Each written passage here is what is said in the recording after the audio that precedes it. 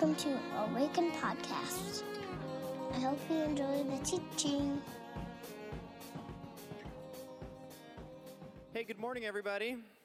My name's Micah, if we haven't met. I'm one of the pastors here at Awaken, and fresh off a trip to Colorado, we all made it there and back, which is great.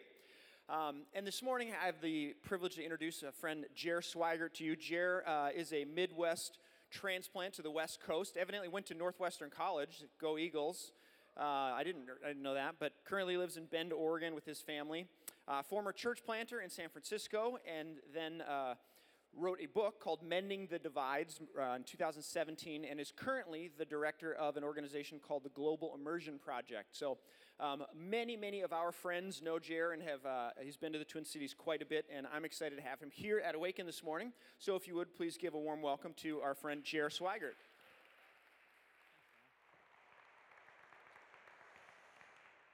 Well, good morning, everybody. I feel like when God created, his playlist was the marimba, because that was just absolutely epic, you know? Amazing. And if Mandy can still hear me, she needs to preach. Are you with me, friends? She needs to preach. Good. I want to begin this morning by talking about the power of the Spirit, but maybe in a little bit different way than most of us are accustomed to. I'll begin in Isaiah chapter 61, so take out your Bible or your device. Go to Isaiah 61. I'm just going to read the first couple verses and listen for what the Spirit might actually be up to on the planet. Right? 61, verse 1, the Spirit of the Lord is upon me because the Lord has anointed me to bring good news to the poor, has sent me to bind up the brokenhearted, to proclaim liberty to the captives and the opening of the prison to those who are bound, to proclaim the year of the Lord's favor. Friends, the Spirit, when the Spirit is at work, the Spirit is not doing the work of bringing about internal tranquility and a sense of external stability to privileged folk. But instead, when the Spirit is at work, the Spirit is 100% committed to the work of transformation for the sake of liberation and restoration. When the Spirit is at work, the Spirit isn't just making us feel good and at ease and comfortable and safe. When the Spirit is actually roaming untamed among us, the Spirit is transforming us, not in an end unto itself, but transforming us so that we can join God in remaking the world. All right? That's a faith that's actually worth my life. I wasn't given that understanding of Jesus nor the Spirit, so I thought the Spirit was just kind of this thing that I could hold the monopoly on. The Spirit would make me feel comfortable until I die and go to be with Jesus for the rest of my life. But the fact of the matter is the Spirit is actually hyper-consumed with liberation and restoration on the planet here and now, and has actually invited us to co-create with the Spirit so that broken things get fixed on the planet. Right? So that's a spirit that I'm actually interested in and I want to explore a little bit today. We're in this series where we're talking about hard things that Jesus said. So we're going to watch how the Spirit actually provokes Jesus into an uncommon place, far beyond his margins of comfort and safety for the sake of Jesus' transformation. And when he's there, he says some crazy stuff that will be offensive. It should be offensive to us, but we're going to wonder about it here a little bit. I want to begin, though, in Mark chapter 1. So flip over, if you would, to Mark chapter 1, which is like this beautiful new beginning in the life of Jesus. He's maybe 30-something. He's walking alongside the Jordan River, and his cousin John the Baptizer sees him. And in one of the Gospels says, look, this is the Lamb of God. Like, this is the one that I've been talking about. This is the one who's going to take away the sins of the world. This is the agent of restoration. This is the Prince of Peace. And Jesus enters the waters of the Jordan, and John the Baptist baptizes him. And in Mark chapter 1, Mark writes that in that moment, the heavens were severed. Now, the only other place that verb is used is when the veil in the temple is torn at the point of Jesus' death, right? And when the veil is torn, what did that do for the people? It gave them access to the power and the presence of God, right? So when Jesus is baptized and the heavens are severed, that means that there's a new kind of access that's now available. And the Spirit descended like a dove, not as a dove, but like a dove, whatever that actually looked like. And then a voice from the heavens said, "Behold, this is my beloved Son," which I love because Jesus hadn't done anything yet. So before Jesus had done anything, he was already declared the beloved, which means that Jesus' life was not in pursuit of belovedness. Jesus was just simply living out of the reality that he was the beloved. So there's an anointing, a new inauguration that's happening with Jesus. And then the Spirit provokes Jesus to the wilderness. That's not the verb that's used in the scriptures, but I use the word provoked because how many of you have been to the Judean wilderness? You need to be provoked to go and spend any amount of time in the Judean wilderness. It is stark, dry, hot. It's like the sun is always cooking you even in the night because the rocks absorb it and they burn you from the bottom up when the stars are out. I mean, you have to be provoked to go to the wilderness, keeping in mind the wilderness is a place of transformation. Right? So the Spirit provokes this newly baptized Jesus who's wearing the mantle of belovedness into the wilderness for the sake of his transformation. The Spirit knows that if you're going to live as the beloved, you're going to have to figure out what it means to become fluent in my voice. You're going to have to know how to live dependent upon the Spirit because there's a broken world that we're about to remake with one another. And the only way this baby's going to work is if you are actually tuned to the sound of my voice. So the life of the beloved, it's not just this place of privilege for some of us. The life of the beloved is costly, and it demands that we develop a dependency on the voice of the Spirit, right? And so after Jesus is there for like 40 days, 40 nights, he's interacting with the deceiver. It gets a little bit dicey. Then the Spirit provokes Jesus to go home. Now, I'm home right now in Minnesota, and when I return home, there's a sense of familiarity for me here. Like I'm driving the streets here and I'm remembering things. Like this is a place where my identity was shaped, where it's saturated with people who know me and love me and help contribute to my formation. But for Jesus returning home, it was dangerous. Here's why. Because while he's in the wilderness, his cousin John the Baptizer has been thrown into prison by Herod Antipas, who's like a playboy, paranoid, schizophrenic politician. And Herod Antipas, he's got this problem with infidelity, and John the Baptizer tells him the truth about it. And Herod Antipas doesn't like it when people tell him the truth about him. And so Herod Antipas takes John the Baptizer and throws him into the dungeons. He doesn't kill him, though, because he kind of digs John the Baptizer.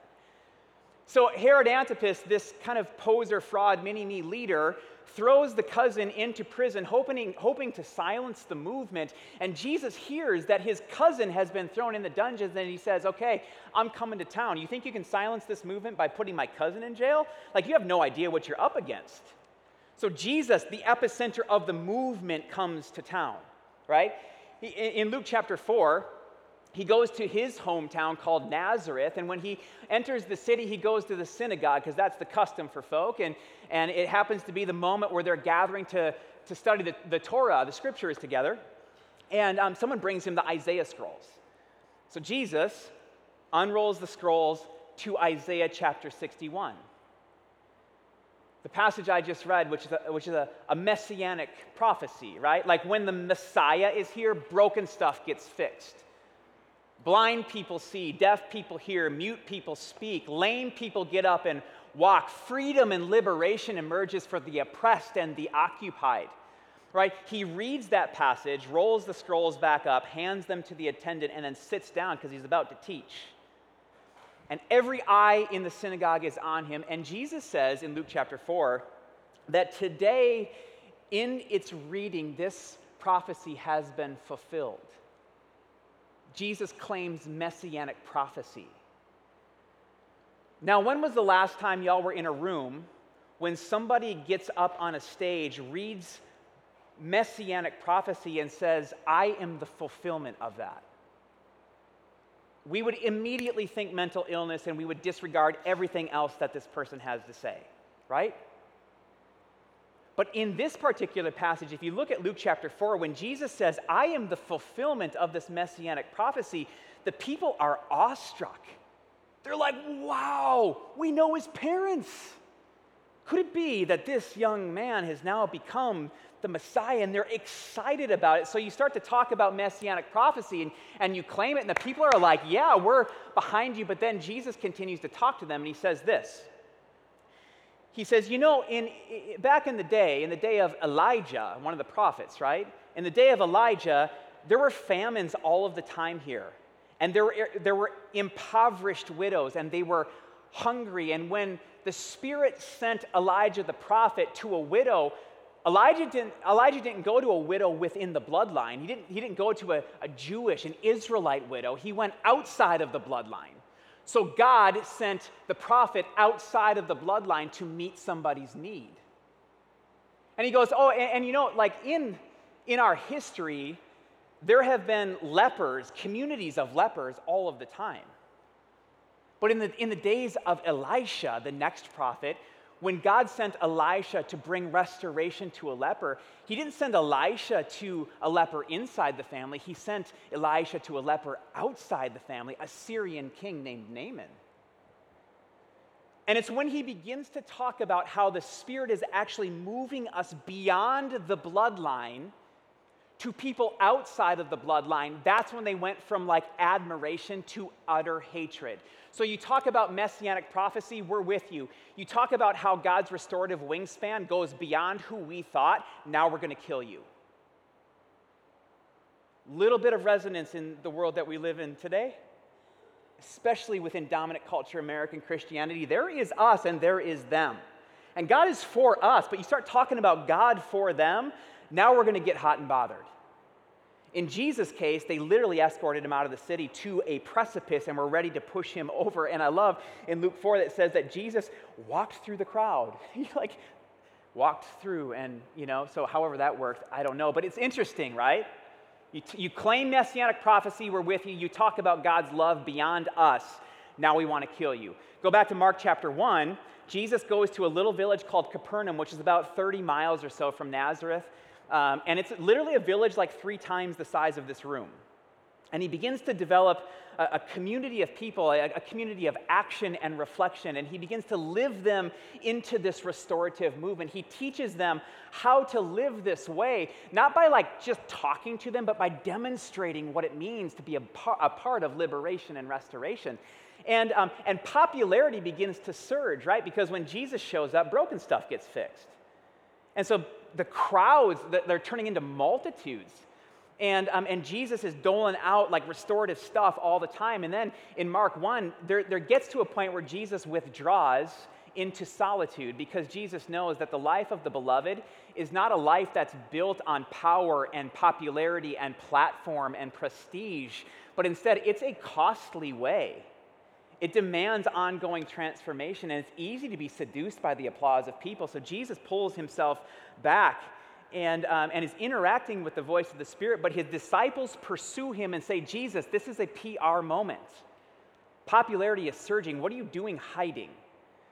And Jesus looks at him and says, the Spirit is provoking us on, is moving us on from this place, and honestly is moving us into all of the wrong places. Tables with sinners, relationships with those exploited by politics and religion, those who are oppressed by poverty, those whose bodies are literally malformed. The Spirit is moving us in the direction of those who have been marginalized. And so they spend the rest of the 3 years working with all of the wrong people in all of the wrong places. One of those moments brings us to Matthew chapter 15. So go with me over to Matthew chapter 15. And in the passage, Jesus is actually talking about how God prefers compassion over superhuman discipline. He's teaching in Matthew chapter 15 that it's more important to be in relationship, in generous, hospitable relationships. That's a truer act of faithfulness than being right all of the time. So he's talking about, he's talking about cleanness and uncleanness, and he's beginning to reframe people's understanding of what all of this is about, who's clean and who's unclean. And then in Matthew 15, verses 21 and following, Jesus went away from there where he was teaching these things and withdrew to the district of Tyre and Sidon. And behold, a Canaanite woman from the region came out and was crying, "Have mercy on me, O Lord, Son of David. My daughter is severely oppressed by a demon." But he did not answer her a word. And his disciples came and begged him, saying, "Send her away, She's crying out after us. And he answered, I was only sent to the lost sheep of the house of Israel. But she came and knelt before him, saying, Lord, help me. And he answered, it is not right to take the children's bread and throw it to the dogs. She said, yes, Lord, even the dogs eat the crumbs that fall from their master's table. And then Jesus answered her, O woman, great is your faith. Be it done for you as you desire. And her daughter was healed instantly. It's a passage that makes Jesus sound more like a redneck bigot than the Prince of Peace, huh? So let's talk about it. First of all, Jesus withdrew to the region of Tyre and Sidon. It's odd. I mean, Matthew's writing to a Jewish audience, right? They would all know it's not a vacation destination for our people. As a matter of fact, Tyre and Sidon, this is like code word for pagan land. This is where you go if you want your faith to become contaminated, if you want to compromise your standing with God, or if you want to be disqualified from the movement altogether, step foot in Tyre and Sidon. So Jesus withdrew to this place that popular religious understanding would say, go there and you're in the wrong place. It's odd, right? Or is it possible that the Spirit is actually provoking Jesus into an uncommon territory? Is it possible that the Spirit is provoking Jesus beyond his own margins for comfort and safety and the familiar for a particular reason? And then Matthew writes, he encounters a Canaanite woman. Now, this is the only time that the word Canaanite, that adjective, is used in the entire New Testament. And again, Matthew is writing to a Jewish community. So what is a Jewish community thinking when they hear the word Canaanite? Play back to our Sunday school stories of Joshua fighting the battles of Jericho and like the conquest of the promised land and all of these things that we have childhood songs about. Canaanites are dangerous enemies. They are everything dangerous. They are the antithesis of godliness. Canaanites are less than human. So Jesus literally has been provoked by the Spirit into enemy territory. Now, that would be the Jewish understanding of what Matthew is saying. What do you think the Canaanite woman, how does she understand herself? Does she understand herself as the foreigner or the indigenous one? Does she understand herself as dangerous, or does she look at Jesus, who actually in this moment is the representation of the occupier, the oppressor, the people who have crushed her people for millennia?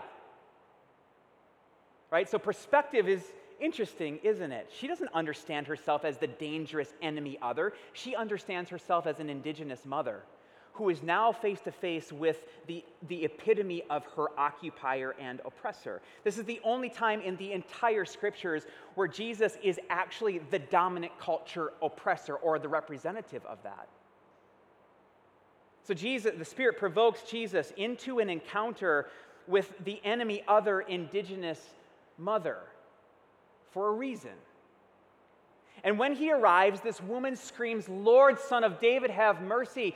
And she does it really loudly. Now, I don't know how many of you have been in places where marginalized communities are loud.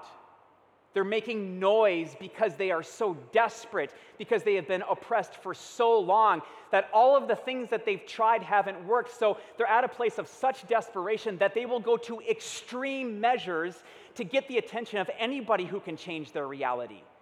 Are you proximate with these people? Do you know what I'm talking about? We sit behind our screens and we say, be quiet, you're being too loud. If you would just change your techniques a little bit, maybe you would garner a listenership. But they're at a place where they're saying, I've tried everything. I am desperate. And so I will do whatever it takes for you to hear me because I think that you maybe could change my reality. So she's crystal clear on who Jesus is, and she's really, really loud, which isn't it interesting that it's in pagan land where someone is crystal clear on who the Messiah is, while in Israel, everybody is refuting the legitimacy of Jesus. So she is screaming, Lord, Son of David, have mercy on me. And Jesus in verse 23 remains silent. There's not very many times throughout the scriptures where we see Jesus like kind of stunned into silence. That's the indication of the language here. This is happening and Jesus is jarred.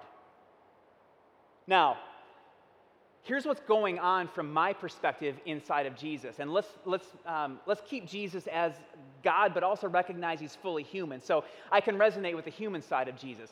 In this moment, a God reality is colliding with a social reality. The God reality is that God is for all human beings, despite creed, origin, orientation, and everything else. God is a pro-human God. That's the God reality. The social reality is that Gentiles are less than human. They're unclean. They exist outside of God's restorative wingspan. So a divine truth, a godly truth is colliding with a social reality, and I'm going to argue that actually created a moment of disequilibrium for Jesus. He's destabilized by it. So, and in that moment, pay attention to the fact that Jesus doesn't fill the space with sound. He doesn't rationalize. He doesn't bring up anything. He remains silent. And so perhaps the Spirit provokes Jesus into this encounter with an indigenous mother to destabilize him, to shake him up a little bit. And notice that when he's shaken up, he doesn't justify anything. He doesn't say anything. He doesn't scream anything back. He doesn't ignore her. He's silent. And so what does it mean for us in moments where we're destabilized, when a God reality collides with a social reality? What does it mean to take a minute? Don't scream back on Facebook or whatever we do. Take a minute. Recognize there's something going on inside of me right now. Right? So Jesus is silent, and but the church isn't silent. So the community, Jesus' disciples, they come up to Jesus and they're like, Jesus, you've got to do something about this lunatic. She's too loud, you know? So I'm wondering for the church, are they giving voice to like the implicit bias and the racism inside of them? Because let's undeify the disciples. These are a bunch of blokes who like, they don't know which way is up. And they're men and women who are actually impacted by the social structures of the time. They would have been people who would have looked at this Gentile Canaanite woman as a half-breed, as a half-human, right? They didn't see the image of God in her, most likely. So in them saying, get rid of her, maybe two things are going on. One, they're giving voice to their own racism. Like we're not even supposed to be here, much less talking, much less dealing with this woman who's in pain. Who cares about her pain? We've got better things to do. The other thing is, when somebody is loud, it creates kind of an aura of chaos and it destabilizes our sense of tranquility. So I can imagine that their own sense of comfort was a priority to them. And so whether it was implicit bias and their racism, or it was their need for a return to tranquility and stability, we don't know. What we do know is that their comfort trumped the oppression and the affliction of somebody who was literally hurting. Their comfort was more important to them than her pain. Are we resonating with this, church? Is this at all relevant to us in the world that we live in right now? Okay, so here's what goes on. So there are two requests that have been offered to Jesus. One is like, would you have mercy on me because my daughter's oppressed and it's killing us both. And now he's got the request from the church saying, would you make the oppressed person be quiet, please? Because it's destabilizing. It's uncomfortable for us. And finally, Jesus speaks, but he doesn't address anyone. And when Jesus speaks, here's what he says. Let me find it. He says, I was sent only to the lost sheep of the house of Israel. So what Matthew is doing here is it's almost like a Shakespearean soliloquy. So it's like Matthew is giving voice to the internal monologue that Jesus is having. And so when Jesus says, I've only been sent to the lost sheep, I want you to imagine with me that like a Shakespearean theater where the lights go dark, Jesus steps forward into the light and he's wondering. It's like we get to hear the internal wondering. And the internal wondering is Jesus talking about like, what is my mission really? Because I thought that the best thing that I could do for the Gentiles later is to focus on Israel now. If I heal this Gentile in enemy territory, it could prematurely expand the mission. And I thought I was supposed to just be here for Israel.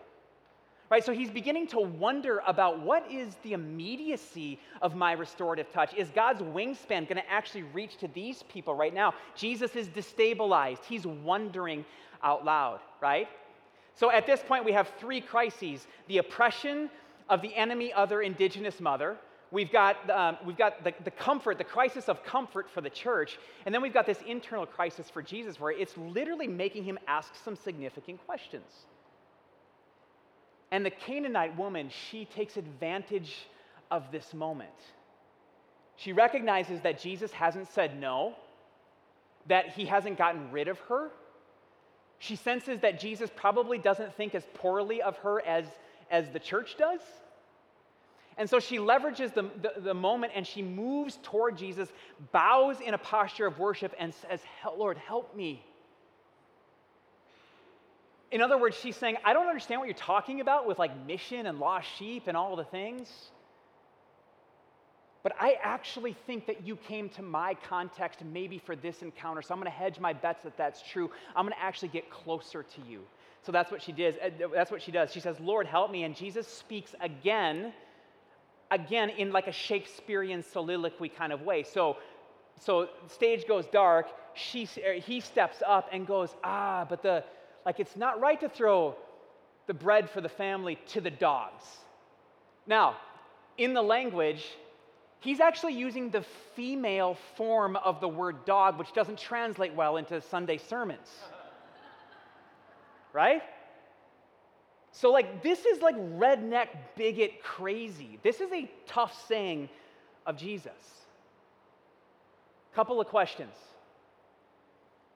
Is Jesus in this moment giving voice to the nationalism and the prejudice and the racism and the hatred of Israel? Of the church, his own community? And is he not also giving voice to his own bias? Now, before you run me out of the room, I think it's irresponsible for us to imagine that Jesus somehow spent his entire life hovering above the systems and structures of his day. Remember, Jesus grew up in an impoverished home, in an impoverished village, where his dad was a carpenter, which doesn't mean that he built tables and wooden houses.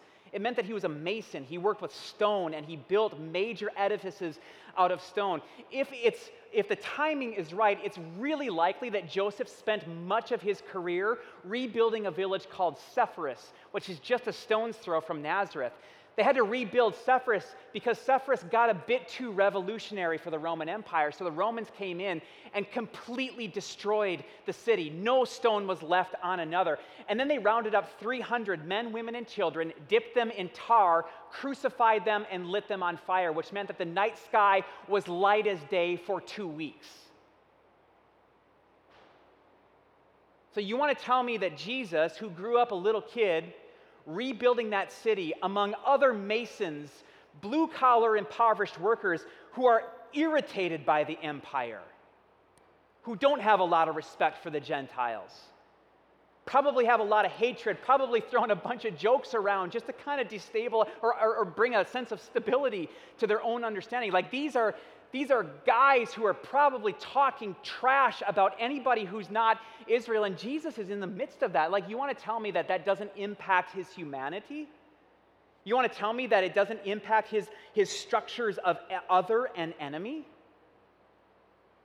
And so is it possible that the Spirit provokes Jesus into enemy territory because Jesus needed to be transformed? Now you might say, whoa, are you calling Jesus a racist? I mean, there's a lot of racism that exists within me. Racism that exists within us, it probably isn't sin in and of itself. It's when we act out of that racism that it becomes sin. So there is stuff, bias, prejudice, racism, all of this stuff, hatred, it's ingrained in us because of our upbringings, because of the air that we breathe and the social media and media source water that we swim in. This stuff gets inside of us. It shapes the way that we see the world, God, ourselves, and other people. Right? And so is it possible that the Spirit provokes Jesus beyond his margin of comfort and safety because Jesus needed to be transformed?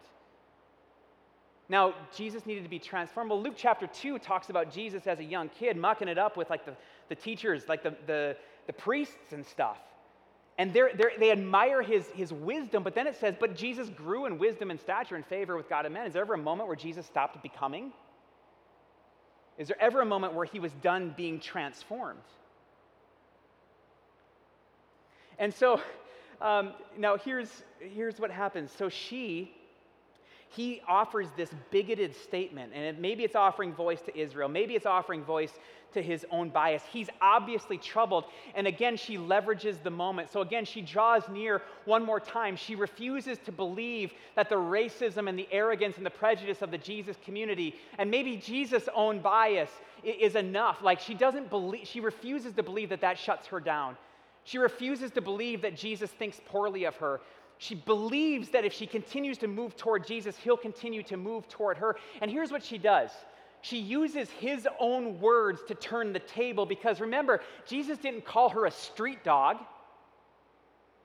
He referred to her as a dog, and so she says, yeah, but if I'm a dog and I'm eating the scraps, that means that we're in the same room, sharing the same meal. She's actually equalizing them, or she's trying to, and that's the moment in the text where Jesus wakes up out of the soliloquy. He's no longer in a moment of crisis because now it says, he, Jesus, answered her, your faith has saved you. And so Jesus in that moment is transformed. Something transforms with him, but his transformation wasn't the end. It led to the liberation and restoration of the enemy, other indigenous mother, and her daughter. Transformation for the sake of liberation and restoration.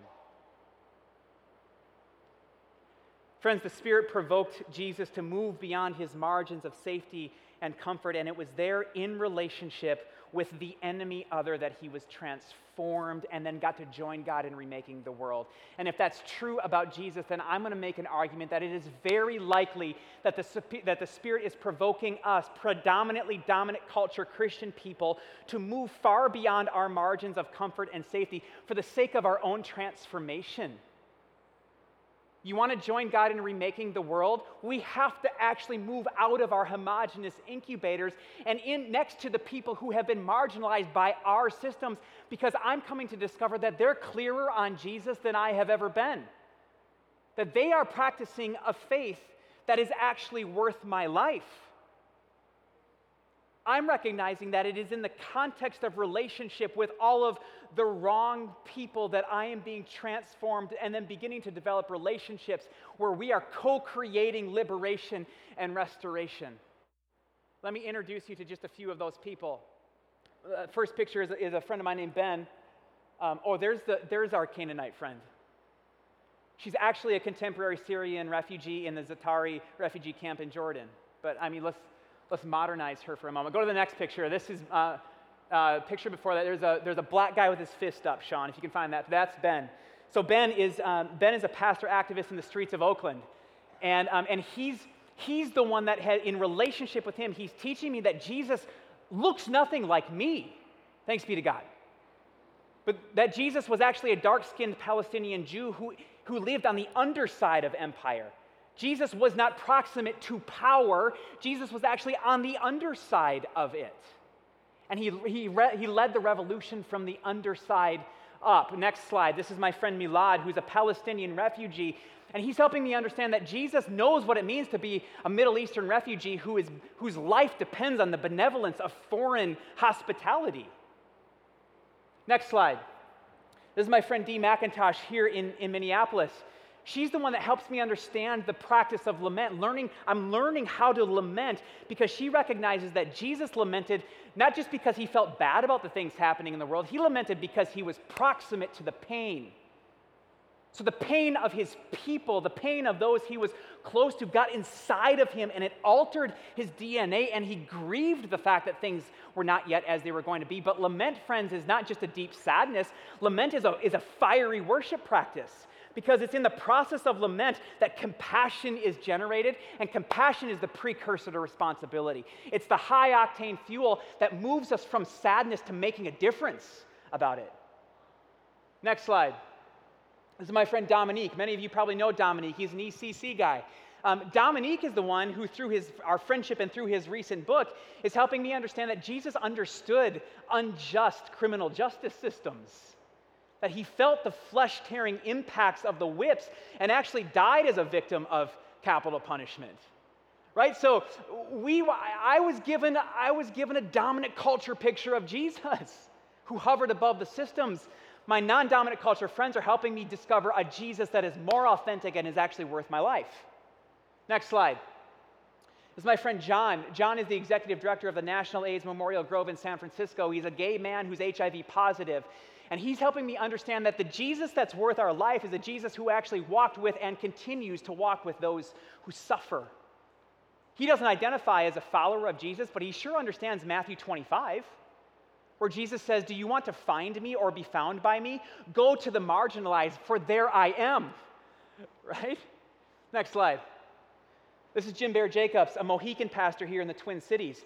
He's the one that's taught me that this book right here is not a dominant culture manual. This is an indigenous manual written by oppressed, occupied, marginalized people as they're sorting out what does it mean to follow the God who created us in the midst of severe oppression. And Jim Bear said to me the other day, he goes, people who look like you have brought this book to people who look like me for a long time and said, let me tell you what this says. He said, what y'all need to be doing, you dominant culture Christian folk, is you need to bring this book to the indigenous communities and say, can you teach me what this says? Because their lenses are dialed to understand this better than us. Next slide. It's my friend Maha from the Bay Area. She's a Muslim faith leader. And she's the one that's helping me understand that all of our faith systems, despite creedal difference, the thing that we share in common is love of neighbor, and that we all must declare holy war on the darkest parts of ourselves. Right? Next slide. It's my friend Gerwin. Gerwin is a Sikh faith leader here. Not sick unhealthy, sick as in Sikhism, fifth largest religion in the world. Gerwin is helping me understand that we have got to figure out how to leverage the commonality that we are all human, made in the image of the divine. If we can start there, rather than in Genesis 3 where everything goes haywire, if we can start with the common reality that I'm human and a beloved image bearer, and if that's true about me, that's true about you, that's true about my family, that's true about my friends, that's true about my others, and that's true about my enemies. That actually helps me move toward people. See, it's in relationships with people like these that I'm learning these things that are transforming me, because the Spirit has provoked me beyond the margins of safety and comfort into legitimate relationship. But my transformation is not the end. See, together, we are actually a part of co-creating the world that's marked by liberation and restoration. So friends, if you want to continue to be a safe, comfortable community of Jesus people who are Minnesota nice and socially satisfied, please continue to exist in your homogenous incubators. But if you want to join God in remaking the world, then we have to learn what it means to follow the promptings of the Spirit beyond our margins of comfort and safety and into reality, for there is the place where we're transformed. If you are interested in taking a journey in that direction, or if you want to enhance the journey that you're already on, my team with the Global Immersion has put together a practice-based resource. And the way that you can get it is you can take out your phone, you can text the word peace to the number 66866. Text the word peace to the number 66866, and we'll get you a guide for the journey. That's God's word for us. This morning, I want to invite us to consider what the Spirit might be saying to you in all of this, and then ask yourself, what am I going to do about it? What's the Spirit saying to me, and what am I going to do about it?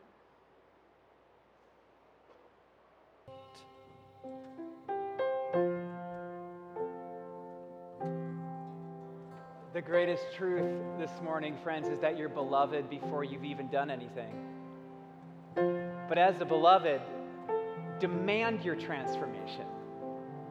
The Spirit will accompany you in that, because the Spirit roams untamed, because the Spirit's fixated on liberation and restoration and wants us to be a part of it.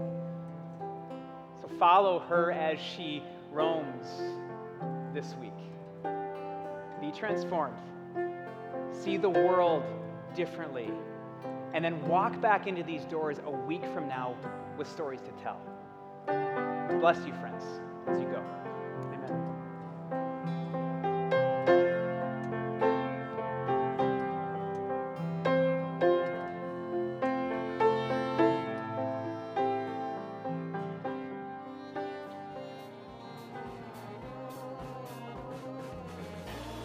Find us online at www.awakencommunity.com or on Facebook at www.facebook.com/awakencommunity or on Twitter at Awaken Community.